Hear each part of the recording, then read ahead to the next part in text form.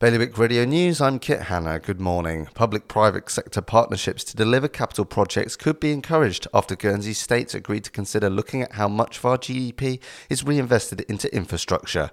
In Jersey, a total of 45 health workers are being moved out of their government-subsidised accommodation to make space for a new accommodation service which will house key workers across all sectors. Domestic customers who suffered a lengthy interruption to the supply of gas to their homes will receive automatic compensation, Island Energy has confirmed, but commercial compensation will be considered on a case-by-case basis. And Guernsey's Policy and Resources Committee is planning to reveal more information on how much cash has been frozen under its Russia sanctions regime before the year ends. That's following a Freedom of Information request. Your weather for today will be sunny periods with the odd shower likely. The wind will be a southerly or variable light force 1 to force 3, and there'll be a top temperature of 17 degrees. High tide is at 10 o'clock this morning. Bailiwick Radio News.